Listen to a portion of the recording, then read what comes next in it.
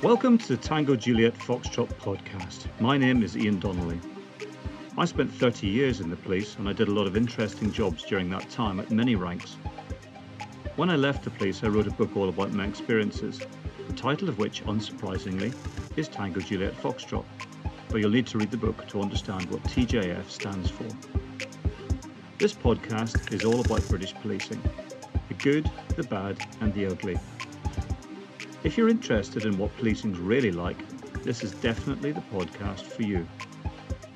In it, I interview lots of people who've done some amazing things in policing, and I also give you my thoughts on what's been going on in the news to help you understand how it all works, or doesn't work sometimes. Caution is advised, as some of the topics can be distressing, and there's some swearing from time to time. So, here we go.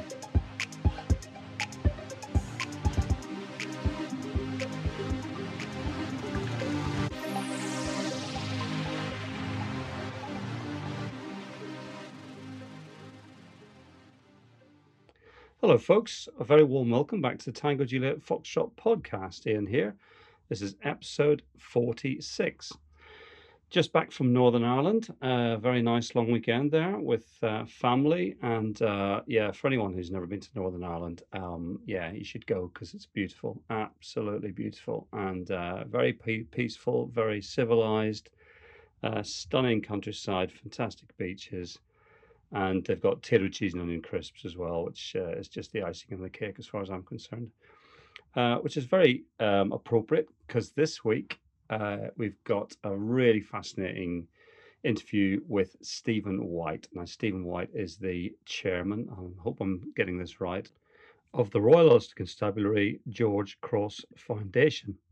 So, just to explain for those who are unfamiliar with the history, the Royal Ulster Constabulary was founded almost exactly 100 years ago in June 1922.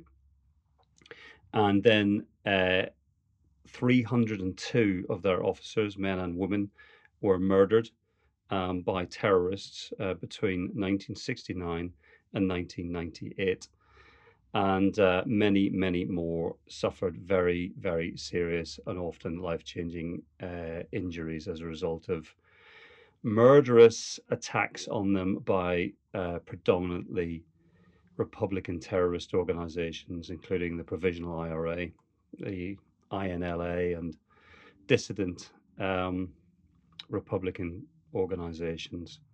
And in 1998, 1999, the RUC was awarded the George Cross collectively in recognition of the, I'll quote this from their website, awarded the George Cross in recognition of the collective and sustained bravery of the force, including its families. And that's an incredibly important point to make, that not only did the families suffer very much as a result of all of that behavior, psychopathic and murderous behavior, very often those officers were actually murdered in front of their wives, husbands, children, family members at their homes. So I'm absolutely delighted to be given the opportunity to speak to Stephen. He's a retired Assistant Chief Constable from the RUC, and he's gone on to do some really amazing things in his life post-policing, which you'll hear all about. So not only is it an absolute pleasure to interview him, but it's also a pleasure to do something, albeit a very small thing, in recognition of 100 years commemoration of the Royal Ulster Constabulary. So before we go into that interview, just worth touching on one or two things. So this week just gone was the week in which sadly the Metropolitan Police was put into special measures by the Inspectorate of Constabulary, and there was a whole sort of litany of issues highlighted by the Inspectorate, some of which were around performance, some of which were around the sheer number and seriousness of the bad news stories surrounding the Met over the last sort of, 12, 18 months, I suppose.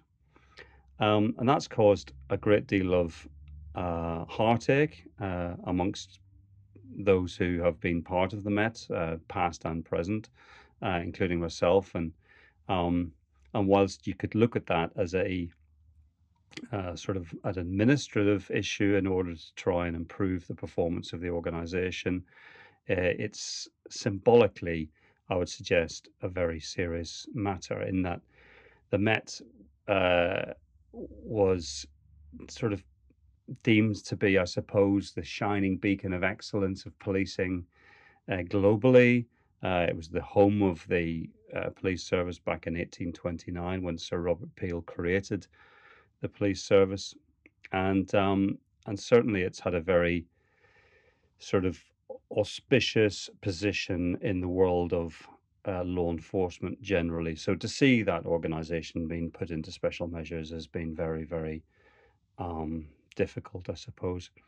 What I did, it might be worth just having a look at the blog. I wrote rather than sort of bang on this podcast about what I said about that, it might be better if you actually go and read it. So I wrote a blog called "It's Not Just the Met, Should the Whole of UK Policing Now Be in Special Measures?" And if you go to my website, which is www.tjfbook, all one word, tjfbook.com, and then navigate to the blog section, you'll find the blog there. And yeah, it's been read by many hundreds of people, and I've had some nice feedback from lots of people about that. Yeah, in my usual style, fairly uncompromising and hard hitting, I suppose. So yeah, go and read that, and yeah, tell me what you think. Right, we'll get into the interview with Stephen now.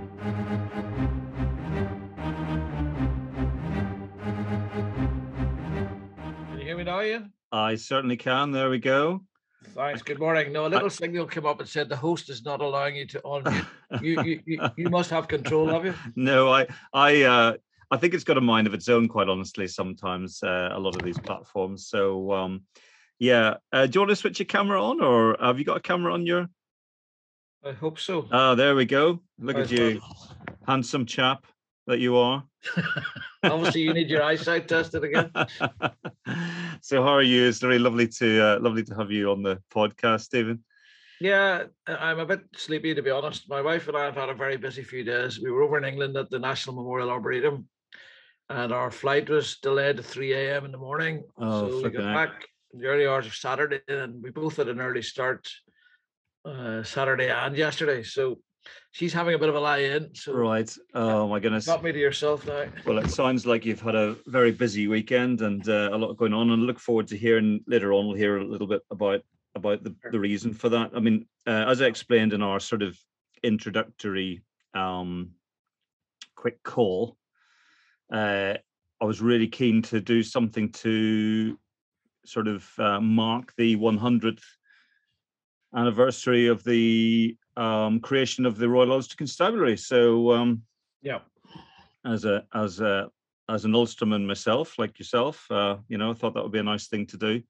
Well, it'd be nice. Just before we start, I didn't get your first email, but it may have gone to spam. I've just spent the last 10 minutes finding about 24 messages, some of them quite important. One from the Daily Mail about the centenary that all went to spam. Oh God, yeah, so, I know. Well, that's the problem, isn't it? They can be a bit overzealous, can't they? The spam filters.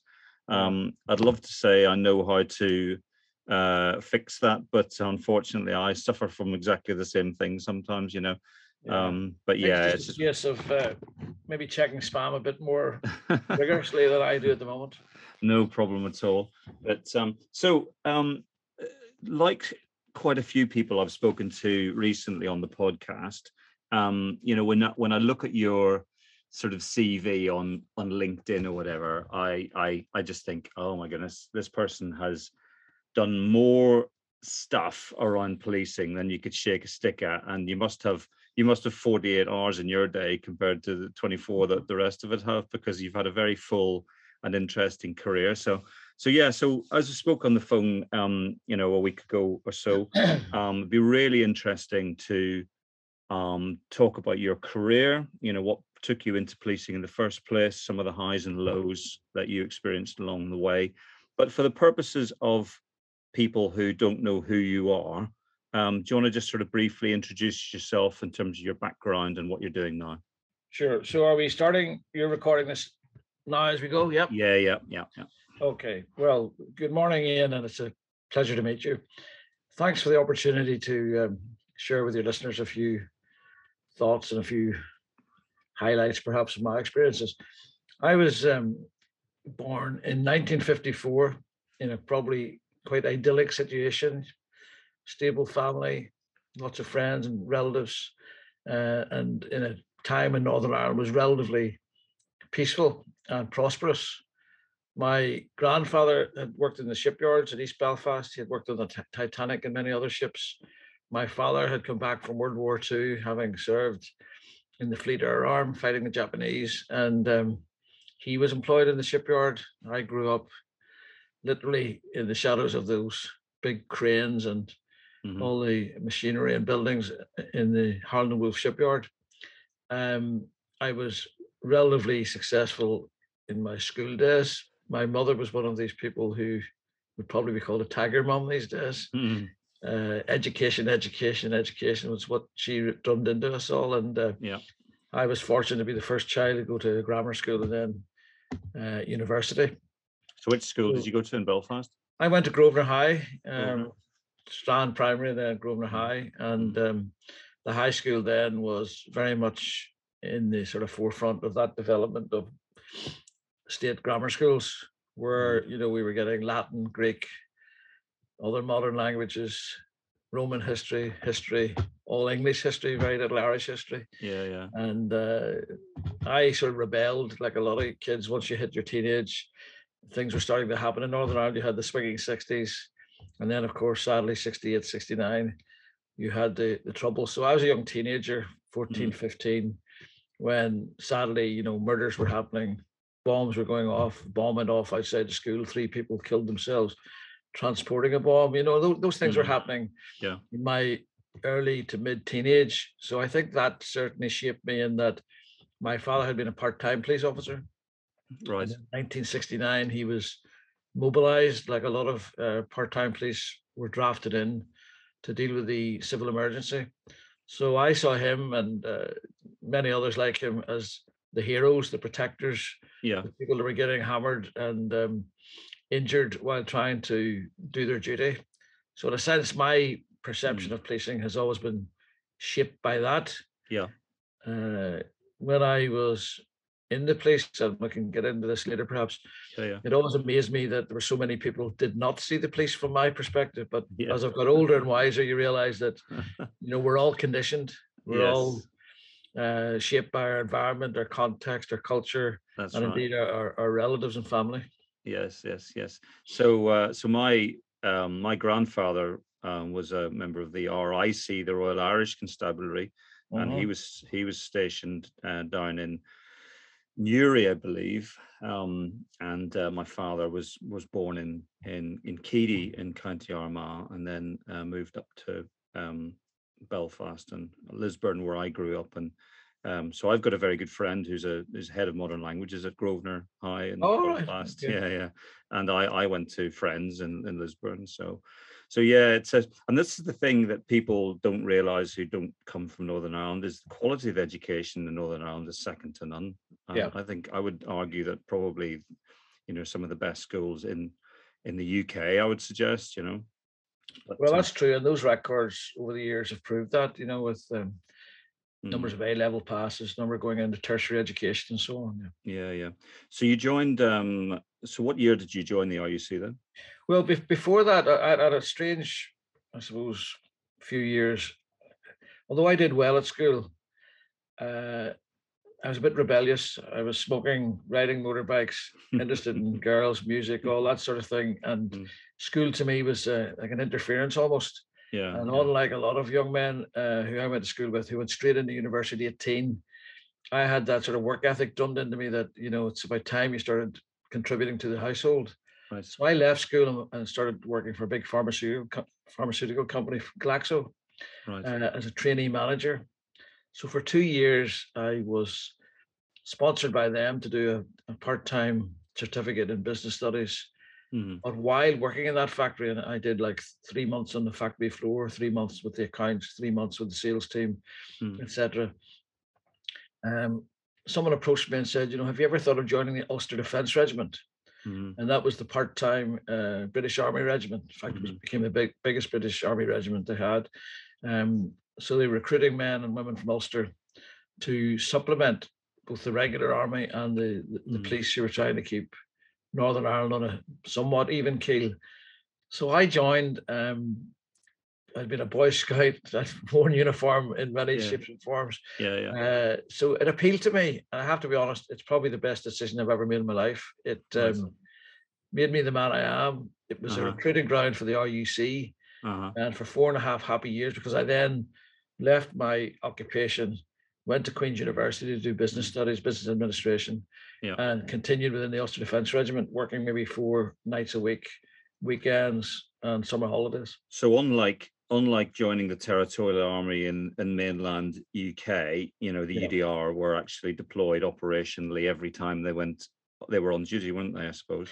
That's right. And, they were being murdered in large numbers, and especially on the border, where their task was very different from those of us who lived in the city. We were deployed to work with the regular army as guides, whether it be in helicopters or foot patrols. And where were you? Were you working around Belfast, or? I was in Castlereagh, in what was called Echo Company, E Company, of a battalion that had 6 companies: Newtownards, Holywood, Belfast, and I was offered a commission within 6 weeks. The company commander said, "You've got A levels, young man. You should go to Sandhurst." And I had no idea what a commission was or where Sandhurst was, but I preferred to stay with the ground troops. Went through the training for Lance Corporal, Corporal, Platoon Sergeant, and I think that's where I learned my management skills, those that I have. I had role models which were absolutely superb. Believe it or not, I keep reminding people, the Troubles, as we call them in Northern Ireland, started in 1969. That was only 24 years after the end of World War II. So you had men who had served as young men in World War II, still in military positions, whether it be full-time or part-time. So, for example, my staff sergeant had been evacuated from Dunkirk. He then landed in Arnhem with the gliders in the invasion there. My platoon sergeant had fought in Aden in Palestine, in Korea, so it's incredible, isn't it? Yeah, so people forget, just how, for a start, how long ago the Trouble started. Yeah. There are probably 2 generations that don't even remember them anymore. So I learned my trade as a soldier, and had an inclination to become a regular soldier. But then when I graduated from Queen's, by that time I'd met my future wife, and decided to stay at home and join the Royal Ulster Constabulary. So it was a bit convoluted. I was never. Well, one of my earliest memories, or certainly most memorable memories, is when I was probably about 9 or 10, being taken to a guy's house who my father used to work for. My father used to work in Gresham Street in Belfast, and he was a sort of an area sales manager for a life assurance company. Travelled all over Northern Ireland doing that. But his office was in Belfast, and which eventually got blown up. And I remember that very well as well. It was Christmas Eve or New Year's Eve, kind of one of the two, and the office got blown up, and that was it. He was working from home from then on. But no, he took me and my brother to a friend of his who he worked with, who was in the UDR, and we got to play with his Sterling submachine gun, which I remember at the time as a child, the weight of the bloody thing, it was so heavy, and pointing at in his garden, and you know what I mean? It's crazy when you think about it now, isn't it? Oh yeah, it was strange times, that's for sure, especially as a teenager, so a lot of my friends, I was big into football in those days, motorcycling and all the usual things that teenagers do, but I suppose the army took over quite a bit, and I suppose that's an extension of the sense of duty. To me, it was the right thing to do, and without getting too moralistic or on a high horse, I genuinely believe, deciding to put a uniform on in Northern Ireland was certainly for me much more than just a job looking for payment. Right. So what year then did you actually join up as a sort of full-time RUC officer? Yeah, I joined July 1978.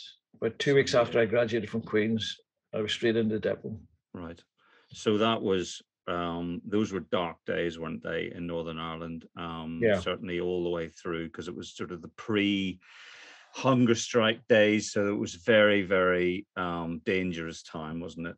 To be. It was a tough time, and my first station was a place called Dunmurry in South Belfast, and in those days they covered a lot of the new estates, both nationalist and unionist estates. Seymour Hill, the Woodburn area, Lenadoon, Twinbrook, areas that for some people was Poleglass built in those days, or Poleglass was just starting. Right. There was a plan, I think, and probably infrastructure was going in, but Twinbrook was relatively new in those days, and that's where Bobby Sands came from. Yeah. Since you mentioned the hunger strike, because the day he died is one that's etched in my mind, which we can maybe get into in due course. Yeah. Well, I grew up in Lambeg, which is just up the road, as you know. Yeah. And you really were. Even as a teenager, you were sort of. I mean, don't get me wrong. I loved growing up in Northern Ireland, and it was a great place. And apart from the political turmoil and the terrorism and everything, apart from that, it was a great place to grow up. Yeah. And I had a great life there, and did a lot of outdoor stuff. And but certainly, I remember as a teenager, you kind of were. I'll tell you a funny story in a minute.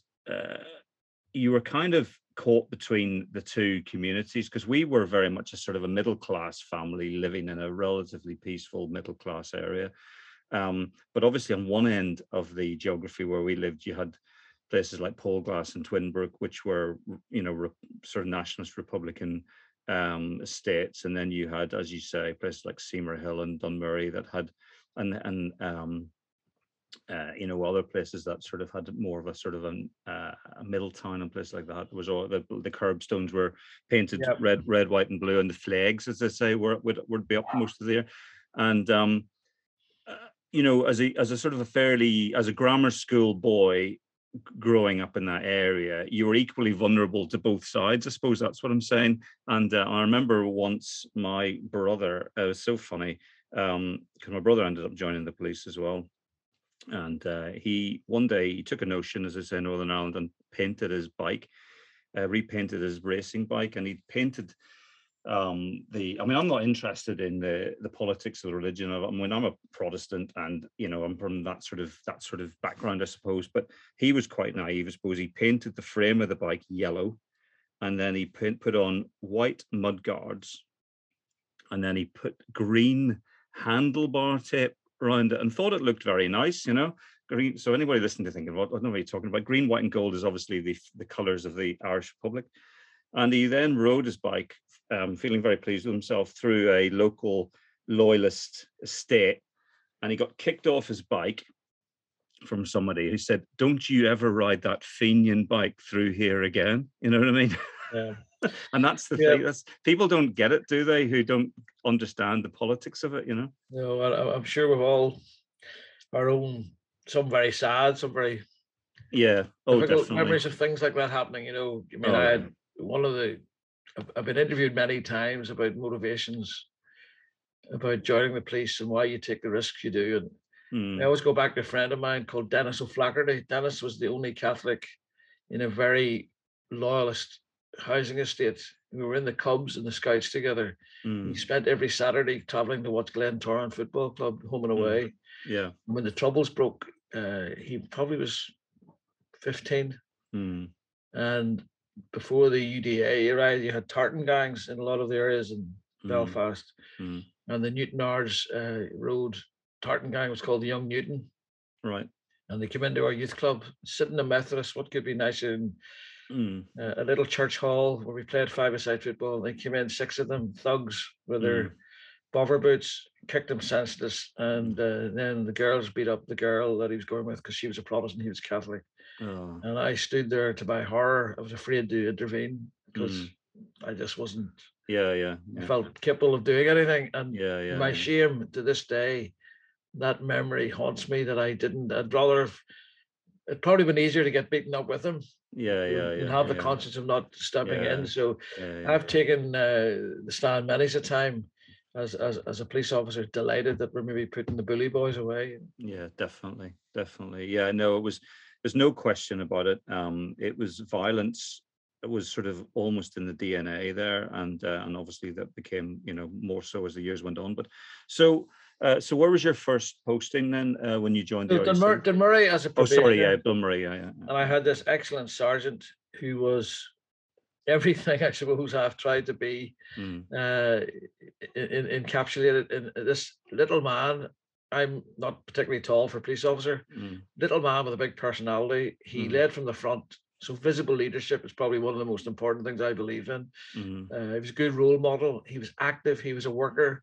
He supervised. He didn't sit in the station when things were tough. He was leading from the front. And I only realized how good he was when after about a year and a half, he was replaced by a less active, less inspirational sergeant who helped me in a different way, because he said, Steve, I'm known as Stevie by a lot of people. He said, Stevie boy, he said, I've ideas that you're going to go well in this job, and I could help you if you do all the other police constables' files and check them for legislation and grammar and evidence. This will be great training for you. So while he was putting his feet up night shift, but I have to say he was right. I learned more, if you can imagine, dealing with 20 constables' files as opposed to just your own. That's right. But he was a lazy, you know what. But well, as you say, there's two things there, isn't there? Firstly, it exposes you to, it puts you into a position of leadership, albeit not in a formal sense, but it also allows you to see what you don't want to be, doesn't it? You look at that and you think, well, that's not the sort of leader or supervisor I want to be. So it sort of inspires you as well in a weird sort of way, doesn't it? Well, you're absolutely right. And, the old thing about a wise man learns from his mistakes, but an even wiser man learns from other people's mistakes. And that's definitely the case. And in fact, without going too far ahead, I mean, I lecture, at numerous universities, and quite often I think a picture tells 1,000 words. I'll put up photographs of people, whether they be constable or chief constable, people who I've worked with over the years, and the good examples and the bad examples, and try to use those as illustrations. And quite often it's the bad examples really make the point. Yeah, definitely. And the number of people who I've spoken to in policing over the years who've said the same thing, that the reason they took promotion was because they got so frustrated at having such terrible manager, and they thought, well, if they are in that position, then I can do a much better job. And that inspires you, doesn't it, very often? Absolutely. Well, that's very much my story as well, I think. Yeah. So you're obviously, you obviously finish your career. Don't worry, we've got a lot to cover before you get there. You finish your career as an assistant chief constable, isn't that right? So you clearly were on a trajectory career-wise. So how long did you remain a constable before you took the sergeant's exam? Immediately, 2 years. As soon as I finished my probation, I passed the sergeant exam and was in the top 10. I think it was number 3 or number 4, something like that, in the force. And if you were in the top 10, you were highlighted for at least an interview, a force interview, right, to see if you were worthy of being nominated to the national system for accelerated promotion. Right. So I was sent to Bramshill then. Well, before that, 3 days in Preston, they did this national selection. I think it's now called PNAC, Police National Assessment Centre, but in those days it's called something else. And you underwent 3 days of interviews and psychological tests and intelligence tests. Probably not as sophisticated as they do today, but it's quite intensive. And I was fortunate to be selected for what they called in those days the special course, which meant you spent a year as a sergeant at Bramshill, and my contemporaries were Paul Stevenson, who went in to lead the Met, people like Matt Baggett and Hugh Ord, who went on to lead Northern Ireland policing. Right. And in fact, most of us did reasonably well. Well, that's interesting, because it's, as you know, that whole process has had various iterations along the way over the years, hasn't it? And and again, and I made this point in my book that you get a real mixed bag there, don't you? You get some people who are clearly very bright, but operationally perhaps not the best. Others who are exceptional kind of in almost every way, and sort of everything in between, haven't you? So where was your first posting as a sergeant then? I went down to the city centre, Musgrave Street. Right. If you permit me, I'm going to tell you a little story. Of course. From my constableship, which I think I've probably relayed 100 times, but it's an illustration of what flexibility was required of Northern Ireland police officers.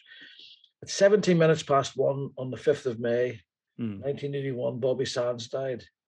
First hunger striker in that wave of hunger strike campaign. And like a lot of young men, I was in Derry in an all-male, what they call shadow mobile support unit. We were supporting the SPG style mobile reserves, and we were sent out in the street immediately in Derry. And the Black Flag Parade started, hundreds of people mourning Bobby Sands. And I remember an ITV commentator standing beside me saying, "Son, get yourself ready, because here they come." And it was that eerie silence as marcher after marcher passed us. And then, of course, all hell broke loose when the riots began. But we were only there for a day or two when we were called back to Dunmurray. And you would remember this if you're from that area. The DeLorean factory. That's right. Hailed as a great investment coup for Northern Ireland. And we had the test track and the manufacturing factory in our patch. And it was being attacked, albeit that was giving employment to the area. People from Twinbrook and further afield were coming to destroy the factory. So we were sent in to protect it. And it's the first time I came under fire. Gunman opened up on my patrol when we were in the test track. There's bullets firing over our heads, and myself and another guy with military background tried to get shots back. It was too difficult, too dangerous, because there were crowds around. And anyway, we didn't return fire. But in the aftermath of all that, I remember a sergeant coming along and telling us we were being relieved from duty, and at which point he got hit with a ball bearing from a catapult and squealed and yelled, thinking he'd been shot. It was black humor, we were making fun of him, all that stuff that goes on when you're a constable and having fun at the sergeant's expense. But anyway, we're called back to base, weary, tired, exhilarated, all those things. And the sergeant said to me, "White, tomorrow morning, come in with your best uniform on, boots, bulls. You're taking the local Seymour Hill Primary School students, kids, for their cycling proficiency test." It's mad, isn't it? 1 minute you're in what is a pretty dangerous and challenging situation. In the back of a Land Rover, knee deep in empty cases and baton rounds and so on. And then you're taking kids through their Tuffney Club safety and cycling proficiency test. And that was the norm. That was exactly what we were asked to do. I know. And at the drop of a hat, counter-terrorism, firearms response. Well, it's just I think insane, that says everything. And sadly, as you would know, not everyone was cut out for that. I was an old man when I joined the police. I was 23. Most of my contemporaries were 18. Right. So I had a bit of maturity. And I think I could manage the situation pretty well. But a lot of young men in particular, between suicides, alcoholism, all the dark side of mental well-being or lack of, it's being manifest as well. Oh yeah, well, we'll come on, I'm sure, to talk about all that stuff in terms of the kind of the legacy, I suppose, the psychological and physical, emotional legacy of all of those years of turmoil and strife. But no, you're absolutely right. And that's the thing about policing. I'd say sort of I think what you've described there is extreme. But certainly my experience and the experience of many people who spent a long time in policing is that you do have to have that mental agility, I suppose, to be able to deal with something that could be really quite shocking and traumatic, and then to deal with something that requires a great deal of communication skills and sensitivity and compassion and all of that. And it's a terrifically challenging job, isn't it? On all sorts of levels. So you as a sergeant, you just remind me where you went to as a sergeant then? Yeah, I went to the city centre, the biggest station in Belfast, which was Musgrave Street. And on day one, a car bomb blew up in the car park of the police station. There had been access gained through the back door of a pub, which actually led into the back of the police station. Someone had gone in and left a bomb underneath a Royal Military Police vehicle, and it was blown sky high. So that was my introduction to city centre policing. It's crazy, isn't it? So at that age, that time, let me think. So I was born in 65. So I was what, about 16-ish, something like that, around that time. And yeah, I can remember very well, going into Belfast on the train, getting the train from Lambeg into the city centre. And yeah, the security gates and the army and the police. And, it was, but in a funny sort of way, and this is the thing, isn't it? When you grow up in that environment and you take it for granted, that I don't ever remember really giving it a second thought. It was just the normal for people growing up there, wasn't it? But the reality is we weren't putting our lives on the line every day of the week the way that you were, and as you know, at that time there was never a day that went by without there being something on the news about a shooting or a bombing or multiple shootings and bombings almost every day of the week, wasn't there? No, that's true. Although you're talking about your 15, 16-year-old period, I mean, when I was that age, I seemed to chum about with guys who were always a couple of years older than me, and they in many sense protected me. We'd go into town and they were all working when I was at school, and they'd treat me to a burger, or they'd 45 single, or a few cigarettes or whatever. And they were always protective of me, but we're always streetwise. Yeah. You knew where to go, where not to go. Some of these guys that I chummed about with, they could handle themselves. We weren't a gang as such. We weren't nasty. We're actually quite modest. And we went to church. We went to a youth club. We were involved with the Boy Scouts. But because they were from East Belfast and were housing estates, I think we all knew how to handle ourselves, or at least how to stay out of trouble. I think that street wisdom, I inherited that. And when I was in the police, again, where you can walk. I used to love walking through the city centre on my own. I'd never, ever had a beat as a constable, never once patrolled on my own as a police officer. It was always in Land Rovers full of 5 or 6 people, or in double Land Rover patrols, or with military patrols. So the freedom of being a sergeant, walking through Musgrave Street, looking into the windows of Woolworths or whatever big shop was there, and seeing those gold stripes on my arm, it was a bit of pride and a bit of, I suppose, the fascination of being the sheriff of the city centre. But the difference is, in every street corner, and especially at night, you had Land Rovers full of military police, UDR, RUC. So you never felt alone. If there's an issue that you had to deal with, you could get back up very quickly, and that's a great sense of security. At least I always felt that you were part of something. I don't believe in this, the way there's talk about. I think there's a documentary about New York Police Department, the biggest gang. I don't believe police officers are a gang in the sense that, obviously there's bad policing and bad police officers. But that idea of the brotherhood and sisterhood of policing, where when an officer's down, you can call for help. That was something that always gave me a great feeling when I was a police officer. Yeah. So the thing that we always find when I joined the police, and I would speak to people, friends of mine because I joined the Met in London, and just because I met an English girl when I was at university, and ended up staying, and albeit I wanted at one point to come back and join the RUC, but that just never happened. The one thing that we used to always wonder about as English police officers, doing a more traditional policing role, I suppose, was to what extent in those days were you able to do, in inverted commas, normal policing? In other words, responding to crimes in action, or dealing with volume crime, low-level offenders, or domestic disputes, and all of the sort of bread and butter of traditional policing, as opposed to responding to the security emergency. Does that make sense?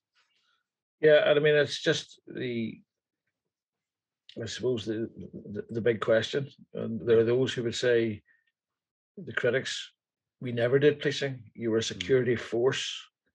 You were a force for subjugation and sectarianism and all the nasty things that we are accused of, whereas Mm. other people from different part of the city or different experience of police officers will say, well, my only interactions with police officers was when I was clipped around the ear for kicking a football where I shouldn't have been, or Mm. riding a motorbike too fast, or whatever. So I think there's a number of, that's quite a simple question, but there's a lot of complexities around it. Mm. So my answer would be absolutely, we did ordinary policing. Did we do it in the normal way that it happened in the leafy suburbs of Hampshire or wherever? No. Even in the quieter parts of Belfast or the countryside or the second big city, Londonderry, there were areas within the cities, areas within the countryside where you could be more relaxed in your response. But at the Mm. same time, you're always wondering, is this a legitimate call? Yeah. Am I possibly being drawn into what we call a come on? Mm. And when you start looking at how officers died, Mm. how the murders took place, quite often they were responding to Yeah. reports of a road traffic accident. Yeah. In fact, one tragic case where they're actually delivering a death message. Mm. The terrorists would have known that following the death of someone, police would come to deliver the sad news, Yeah. and they were waiting and then kill the police officers who were delivering the death message. So constantly, whether it be a road traffic accident, whether it be a report of domestic abuse, um, you had to be, put your thinking hat on before you responded. Yeah. Sometimes that meant going in numbers, Yeah. 2 or 3 police vehicles, with plenty of officers to stand at street corners with machine guns or rifles to protect the one constable who was going to deal with the call. Yeah. Sometimes it meant military cover. Mm. 16 soldiers in West Belfast, where I worked as an inspector, going to every call with helicopter top cover. Um, so sometimes an incident maybe took 3 days before you could respond.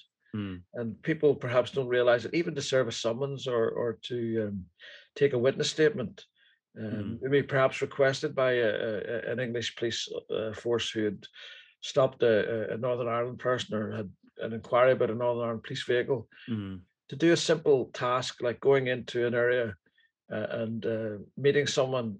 And always it was a pre-arranged meeting. That was always the fear, Yeah. that people knew you were coming. Right. That meant the terrorists have time to take over the house facing it, Mm-hmm. an ambush the patrol going in, or Yeah. put a device in a situation where the car was going, the police car was going to be parked, Mm. or worse, a secondary or tertiary device, because the terrorists got more and more sophisticated, knowing that we would put out cordons, inner cordons, outer cordons before Yeah. we would even respond to these things. So Yeah. the bottom line is, I believe we, unlike today, and I suppose I get on my hobby horse today about the Mm. visibility of policing and the Mm. response to calls. Northern Ireland Police went to Mm. every call, and there were a number of reasons for that. One was to obviously keep the flag flying, and that we were an ordinary police service, Mm. albeit in extraordinary circumstances, but also to engage with the public, Yeah. not to have that wedge driven between us, which obviously Mm. terrorists wanted to. It's easier to demonize and dehumanize and Yeah. use that obscene title, call police officers legitimate targets, Yeah. when there's no engagement. Yeah. Which is why, to be serious, in some of the research that's been done, when you look at the statistics, even back when Patton reported in 1998-99, in his report of September 99, after the research, they interviewed 1,500 people, they talked about the response to the question, how confident are you about policing in your area? How much do you trust the police? How much confidence do you have in the police? Mm. Whilst it was split, something like 74% of Protestant Unionists supported the police, trusted the Mm. police, while it was something like only 49 or 50% in Catholic nationalist areas. When Mm. the question was changed to how much do you trust the police in your own area and that you've had Mm. personal contact with, Mm. they were both in the 70s. So Yeah. it's this Yeah. thing about, you must Yeah. engage, you must see the person behind the uniform. Yes, definitely. And whilst the context, the policing context is unbelievably different between what you're describing in Northern Ireland and in England. That's one of the things that I've talked a lot about in my book and on the podcast, is about the withdrawal of community policing in England and Wales from local people has probably been the single most damaging thing as far as I can see. And I know I understand that was done, because of the lack of resources, loss of resources, but that engagement at a local level, and those relationships, those trusted relationships between cops and local people is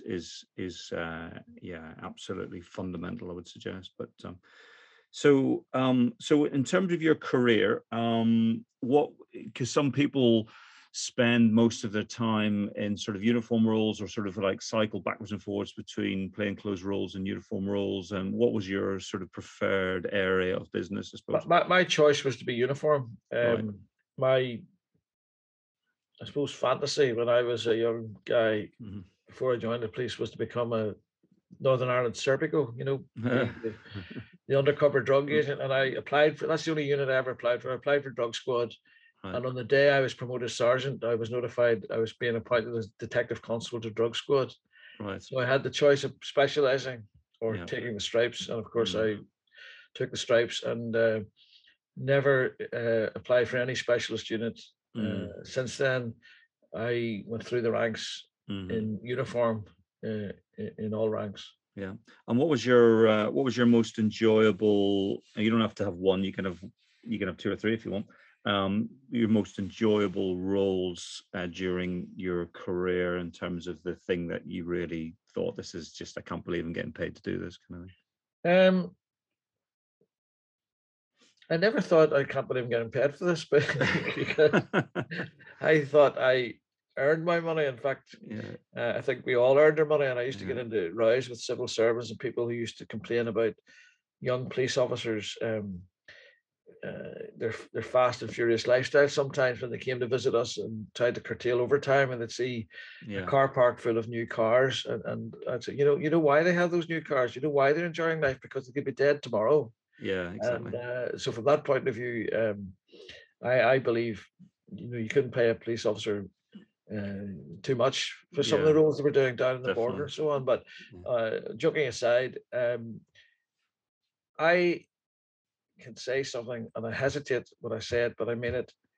I feel blessed and fortunate that I never lost a police officer under my command. Yeah.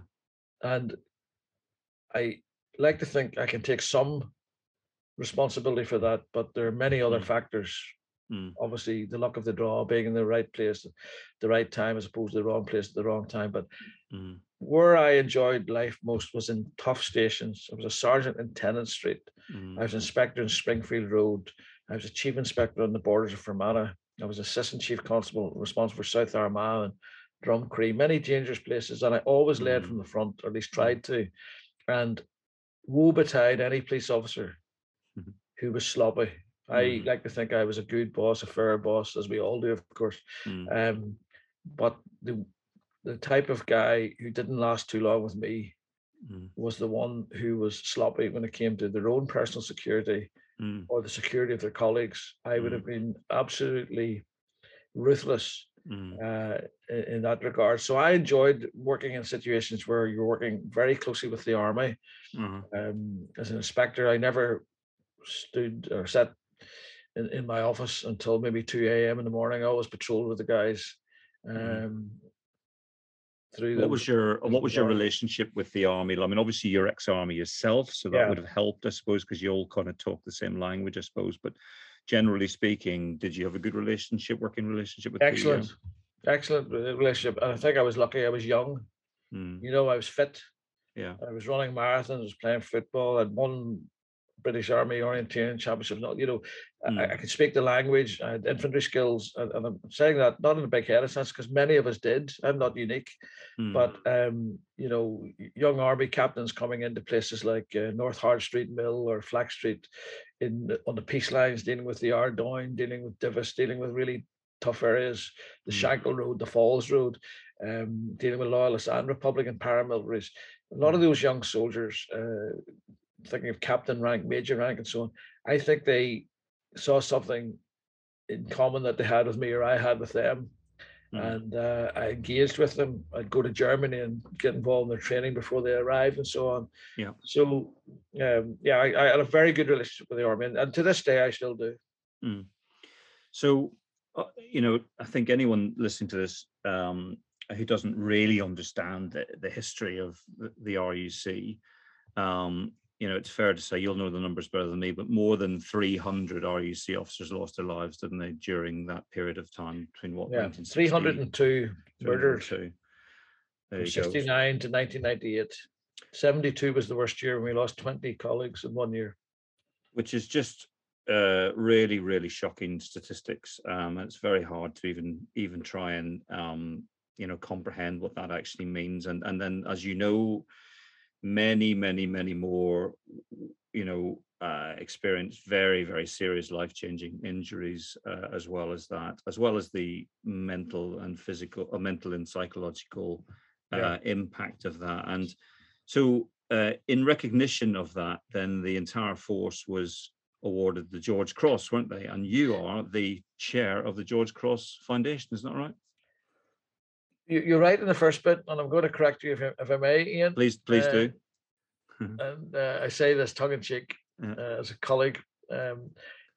The Royal Ulster Constabulary was awarded the George Cross, and in Her Majesty's citation in November 1999, she not only mentioned the bravery and the gallantry and professionalism of the police, but also their families. And that's really important. Twice in the citation, she mentions the families. Right. And then in 2000, when changes were being enacted by the Police Act Northern Ireland, a body known as the Royal Ulster Constabulary GC Foundation was established, of which I'm the chairman. And sadly, in my view, different people have a different view, it has become the shorthand to the George Cross Foundation.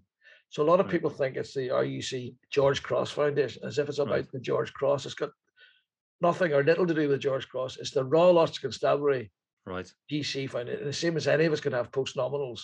It's the organisation known as the Royal Ulster Constabulary is what the foundation's about. But you're quite right, and many police officers use the shorthand. It's the George Cross Foundation. Yeah, it's actually the Royal Ulster Constabulary Foundation. And there are a number of myths like that, which I'm very keen. No, I'm very, very happy for you to correct me on that. It's education, I suppose. But either way, it's testament to the unbelievable heroism and fortitude and sacrifice of all of those men and women and their families over the years. Because I've got very many good friends who were in the RUC, and some still are, and some of whom I'm sure over a beer or whatever you would know. I won't name them for obvious reasons, but and I'm under no illusion. I always felt a nagging sense of guilt, if I'm honest, because although I did some very interesting things in policing, and I've got no regrets at all in my policing, there was always a slightly nagging guilt for me that I wasn't there as part of the RUC doing my bit.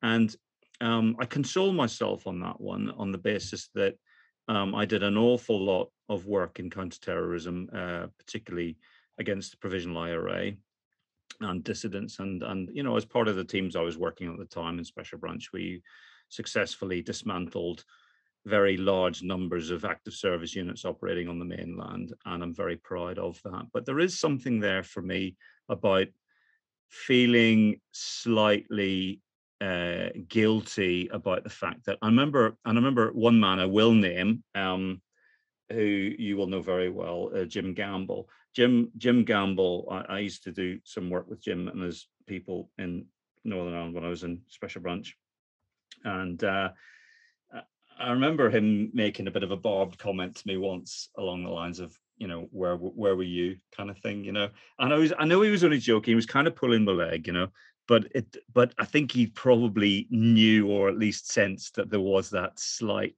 sense of guilt. You know what I mean? Does that all make sense? Well, it makes sense. And in fact, I get the other bit, why were you an idiot and stayed in Northern Ireland all the time? Why didn't you apply to be a chief constable in England? Or, so I hear the reverse. And whilst I empathize in a sense with you, I see that I was committed to Northern Ireland. I know I could have had a career in other parts of the UK or indeed internationally before I retired.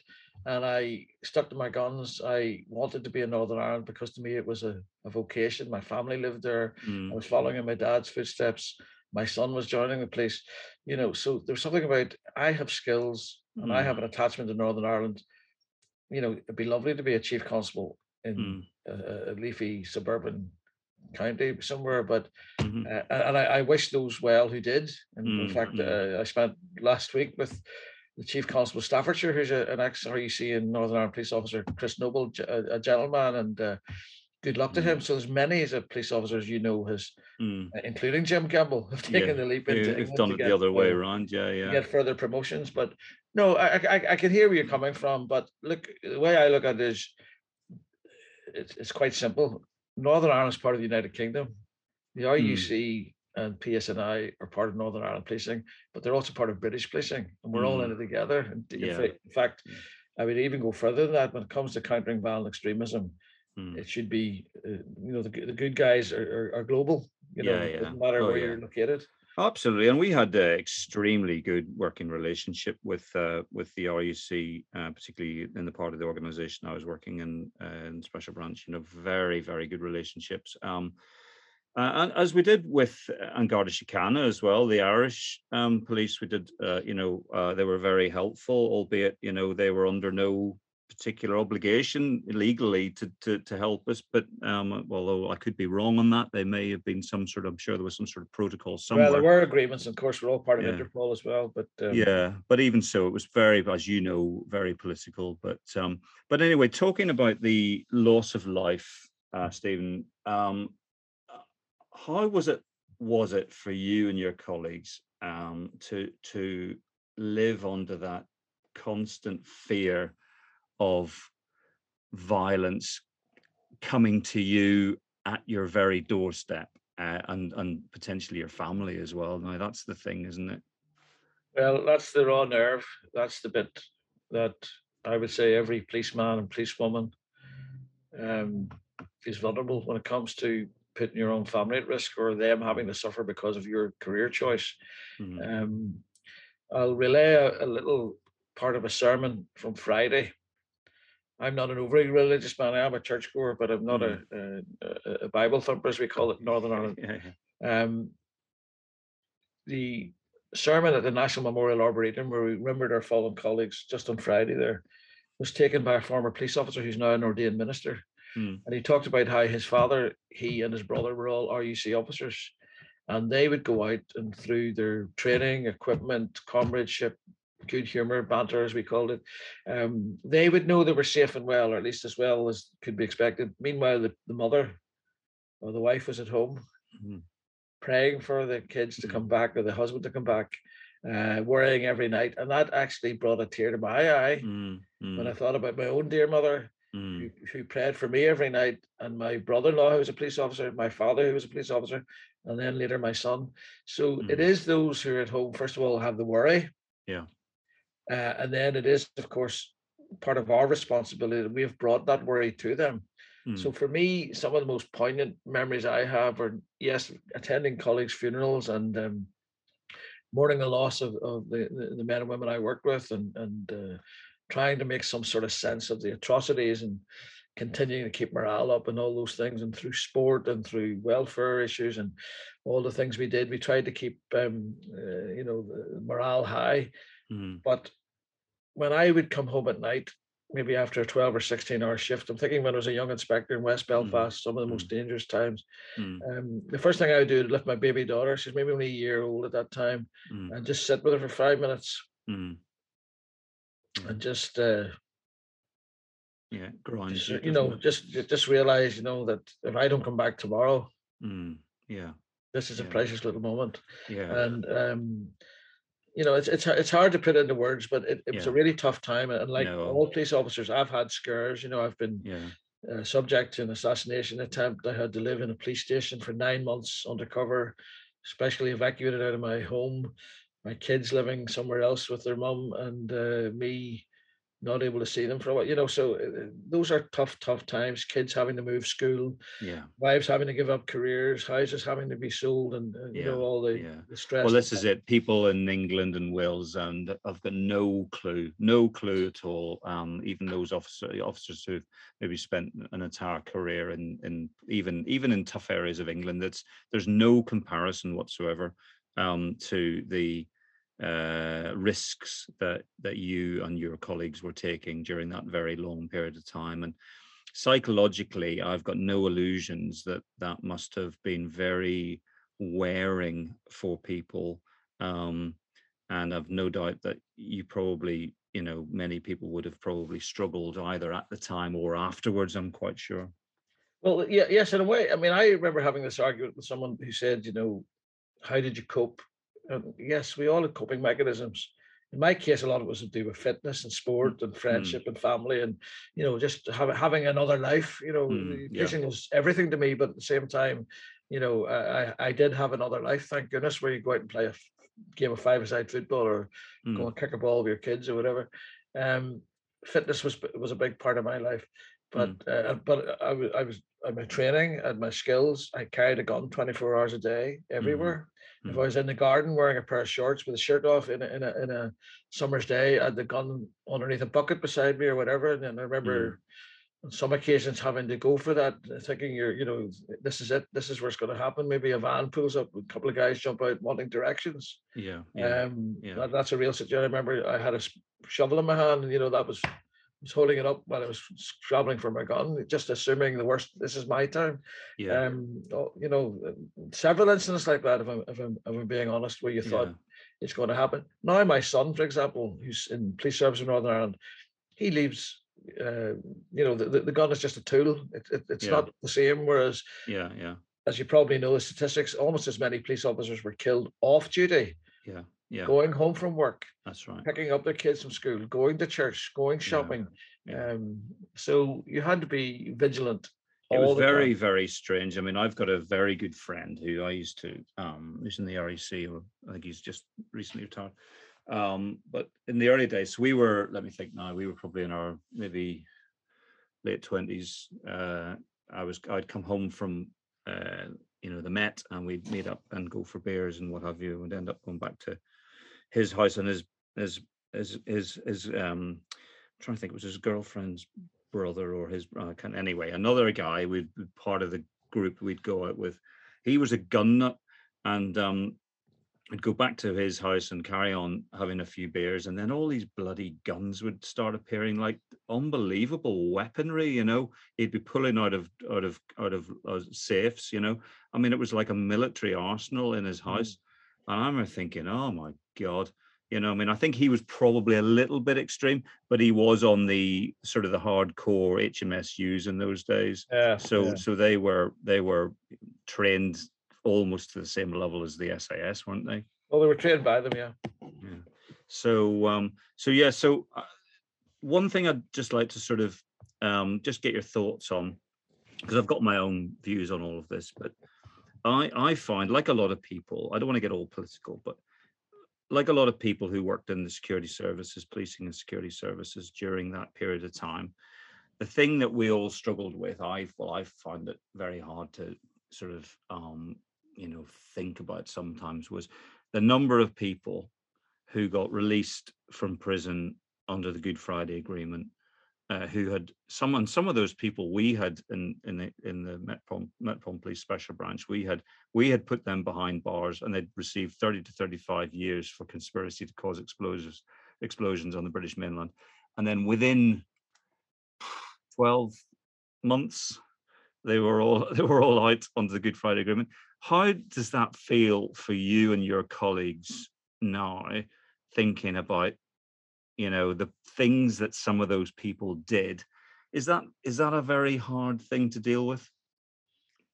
It was not so much now. Time has passed. We're going back to 1998, I suppose, and some have shown their true colours and have got involved in criminality and dissident organisations. Others have actually got involved in different aspects of restorative justice or community work, trying to prevent young men in particular getting involved in what they were involved in, So common sense has prevailed in some cases.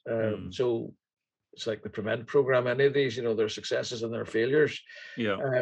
I was asked to explain to Her Majesty the Queen at one time the police views during that whole peace process and the change process to police service in Northern Ireland. I was playing a key role, and I had, I suppose, the ultimate privilege of meeting Her Majesty the Queen, and she asked that question: Mm. "How do you feel about the prisoners being released and so on?" And I said, "As a police officer, I find it extremely difficult. Your Majesty's government told me that crime is crime, murder is murder, to Mm. follow police primacy and criminal justice rules, to use the rules of evidence, Mm. to put people behind bars using the rule of law. Mm. But now Your Majesty's government is saying, for the peace reconciliation program, these are different types of crimes. Killing a police officer is not as bad as killing a civilian in Mm. a domestic murder, so you can get Mm. out after 2 years." And I said, it's extremely difficult as a lawman to Mm. reconcile that.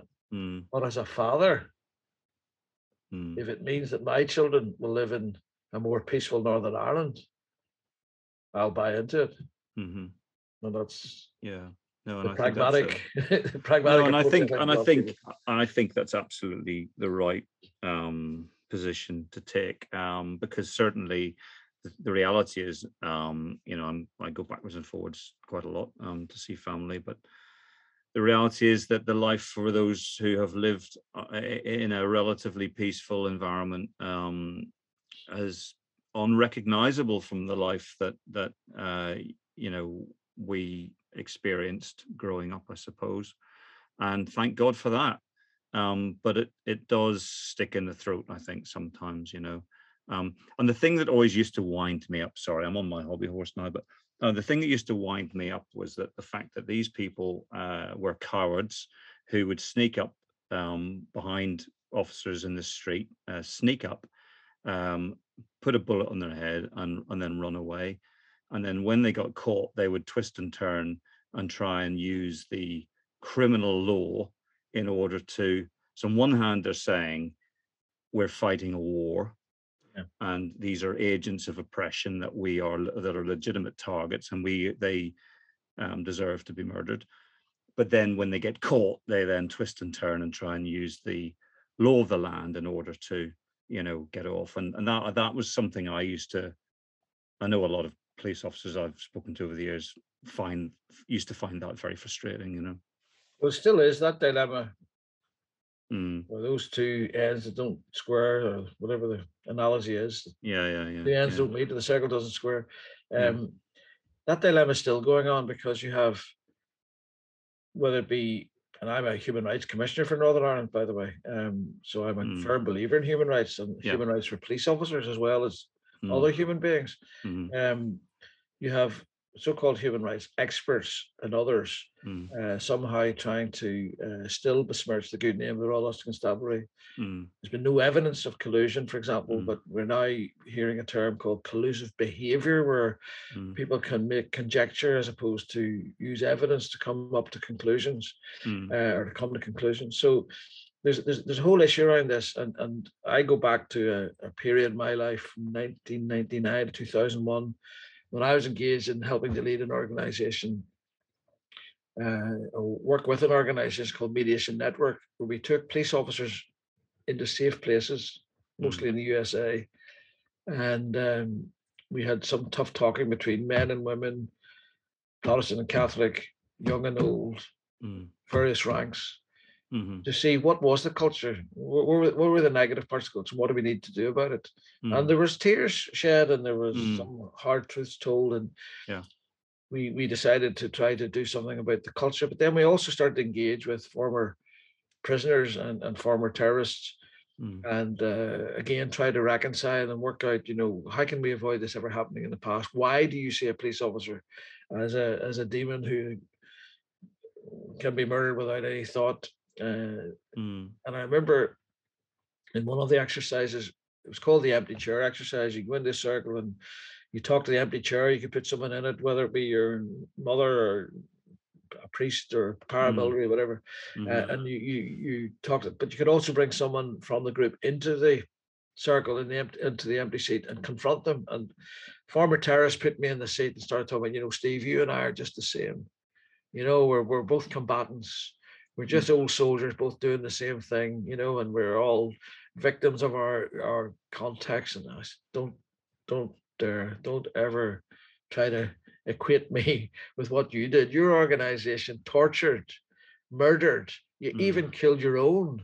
Mm. You know, and you want to Yeah. try to label me with that, you know, Yeah. and sadly there are I people in know. Northern Ireland who try to think that, you Mm. know, paramilitaries and police officers somehow can be equated Yeah. in terms of their the roles they played. Total Yeah. nonsense, total nonsense. Yeah, well, that's the thing, isn't there? There's so much mythology, isn't there, on that side, I think, around this sort of culture of victimhood and whatnot, that which feeds that, you know, those very twisted beliefs or sense of legitimacy or whatever you want to call it. And, you know, you see it in England and Wales as well, with certain criminal groups who will say, well, you know, nobody cares about us.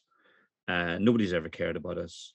And that therefore means it's okay to go running around dealing drugs and carrying guns and shooting each other, because, you know, we are the forgotten, you know. And it's just like, well, no, right is right and wrong is wrong. I'm afraid it doesn't really matter to me anyway. It doesn't really matter, you know, where you were brought up, or, you know, but so in terms of your life post policing, then you've obviously been very phenomenally busy, and you've traveled widely, haven't you? So just give us a flavor of the kind of stuff that you've been doing.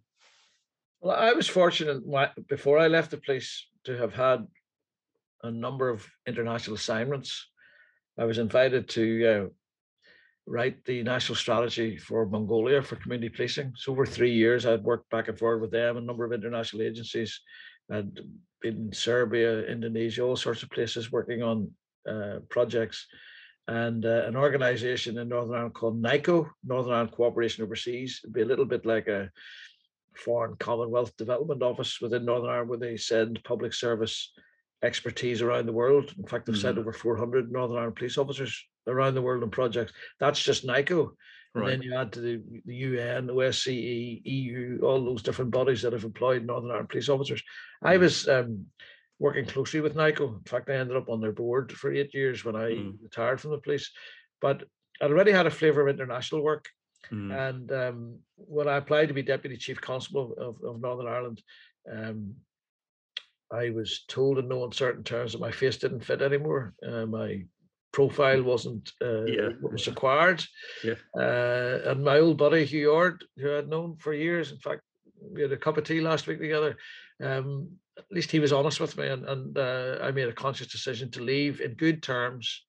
And I went to Iraq on a Foreign Office assignment in the rank of Deputy Chief Constable in the couple of months after the invasion. Right. Saddam was removed. So I did 6 months as a senior police officer, as the Director of Law and Order for the whole of Southern Iraq. And saw a lot of things were going wrong, that the Americans in particular, their US-led coalition, was not getting right in terms of the post-invasion planning, the reconstruction. Sort of hearts and minds. Well, even the professional training of police officers, you know, and all the mistakes they made disbanding the Iraqi army and leaving all these men with military training and weapons and so on running around the country disgruntled.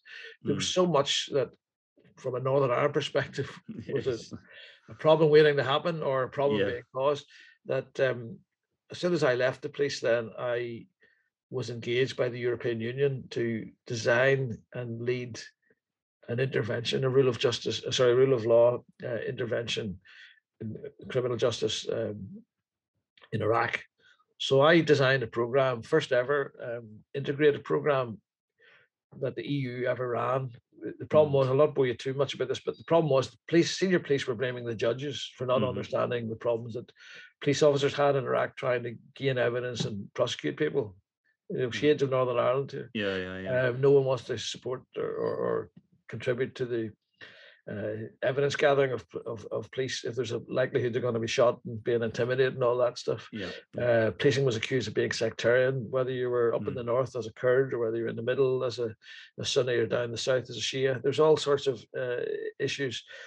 The prison service were getting the blame for poor conditions and torture and so on, and the police were losing cases because of abuse and lack of protocols. So my view was, well, if they're all complaining about each other, train them together. So I designed a program to train Iraqi judges, police officers, the rank of colonel and above, prison managers, and magistrates all together, not telling them how to do it, but Mm. showing them what could be a vision of success for Iraq. So I took them in groups of maybe 30 or 40 to Italy, to Spain, to the UK, to every member state except 2 out of the 27 member states, to show them what it could look like. Over 3,000 people went through that program. And I think it made a small but hopefully significant contribution to criminal justice and rule of law in Iraq. So I did that for 5 years. I was the longest serving ever EU head of mission. And when I finished that job in 2010, I was flown over to New York by a man who became a very close friend, Ali Soufan, who is the director of the Soufan Group, who Ali was an FBI agent. He investigated 9/11, the USS Cole bombings, the East African bombings. There's been documentaries, books written about him, TV series.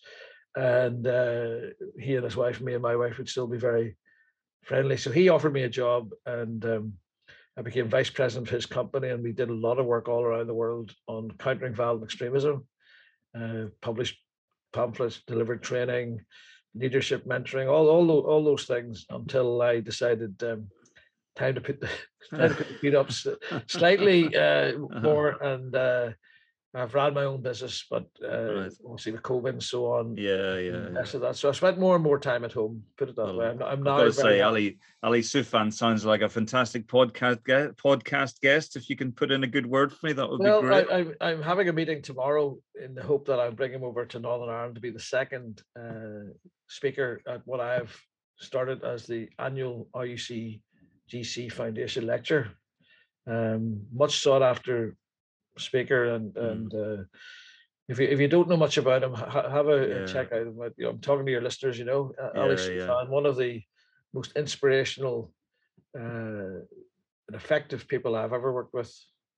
Wow. Yeah. Well, I mean, I really take my hat off to you, the breadth and depth and seriousness. That's the thing, isn't it? The seriousness of all of this, and the fact that you've been able to pick up all of that learning from a very long and successful career in the most difficult circumstances imaginable, and take that and translate it into other jurisdictions is fantastic. And oh my God, if anyone deserves to put their feet up, I think you must do. I'm telling you.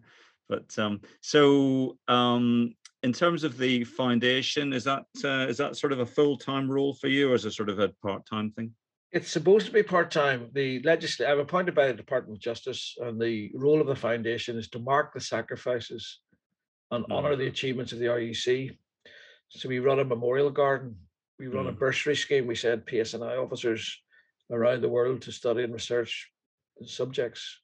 We run different events and services to commemorate the RUC. We've just about to publish a book. Myself and another guy have co-authored a book on the Royal Arch Constabulary. We have sponsored other people's writings.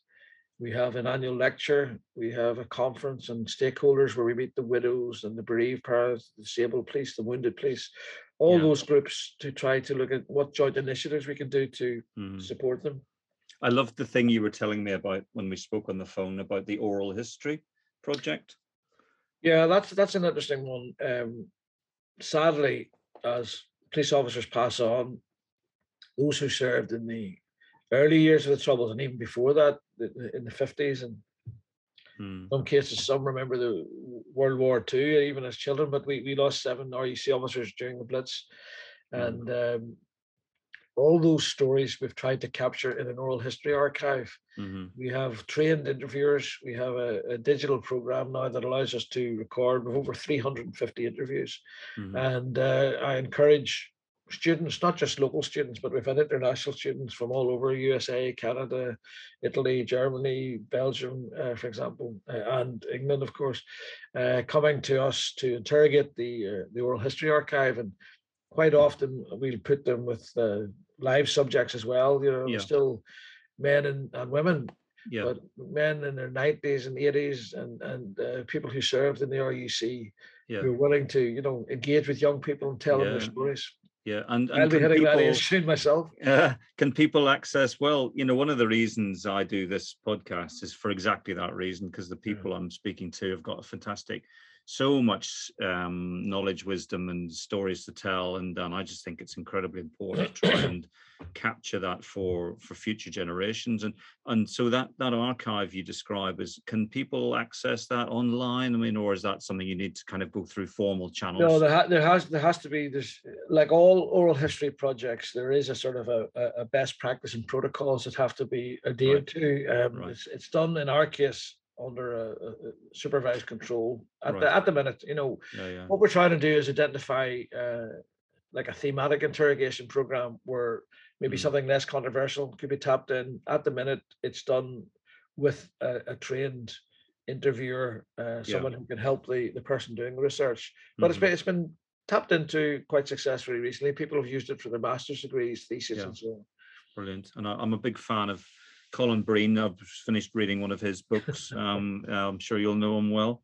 Yeah, he served with me for a while. Very entertaining, and I would thoroughly recommend anyone who wants to. A Force Like No Other, isn't it? That's the book. And I think he's done 2 or 3 3 volumes.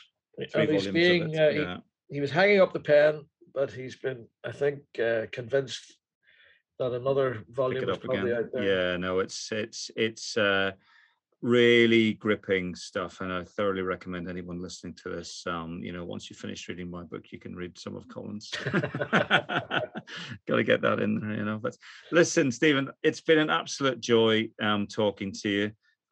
Fascinating, one of the most fascinating conversations I've had on the podcast to date. Really brilliant, and I genuinely thank you so much for all of the work that you've done, your bravery, your resilience, and to all of the men and women of the Royal Ulster Constabulary and what is now the PSNI, Police Service of Northern Ireland. I take my hat off to you, and I thank you very much for your service and for everything you've done to keep the people of Northern Ireland safe, or as safe as they could have been in the dreadful circumstances that they find themselves. And thank you for coming on the podcast and talking to me. Well, thanks for those kind words, and I hope your listeners find some of it interesting. If they're interested in the Royal Ulster Constabulary GC Foundation, we have a website, we have an office. They'd be more than willing to contact us. We'll be easy enough found, Royal Ulster Constabulary GC Foundation. So thanks for the opportunity, and I appreciate all the work you're doing as well, and I appreciate the platform you've given me to say a few words, and wish you well in the future. Thank you ever so much. And if I'm in Northern Ireland, I'll look you up and we can have a pint or whatever. Please do. I'll tell you all the stories that I couldn't relate today. And likewise. Thanks a million. You take care. God bless you. Thank you very much. Bye.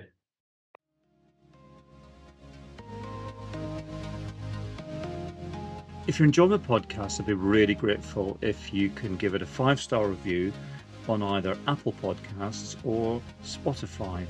Equally, if you've read my book and enjoyed it, then I'd be really grateful if you'd give it a 5-star review on Amazon, as that's probably the only platform you can use to review books, apart from Goodreads, I think. And if you want to contact me to tell me anything or ask me anything, you can do that by sending an email to Ian, IAIN, at ik-insights.com, which is my work email address. And finally, if you'd like to be part of the Tango Juliet Foxtrot Facebook site, you can find it, funnily enough, on Facebook.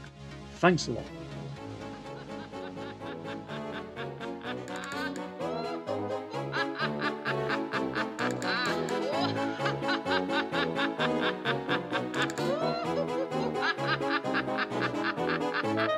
Once we had a policeman, he was often in our street.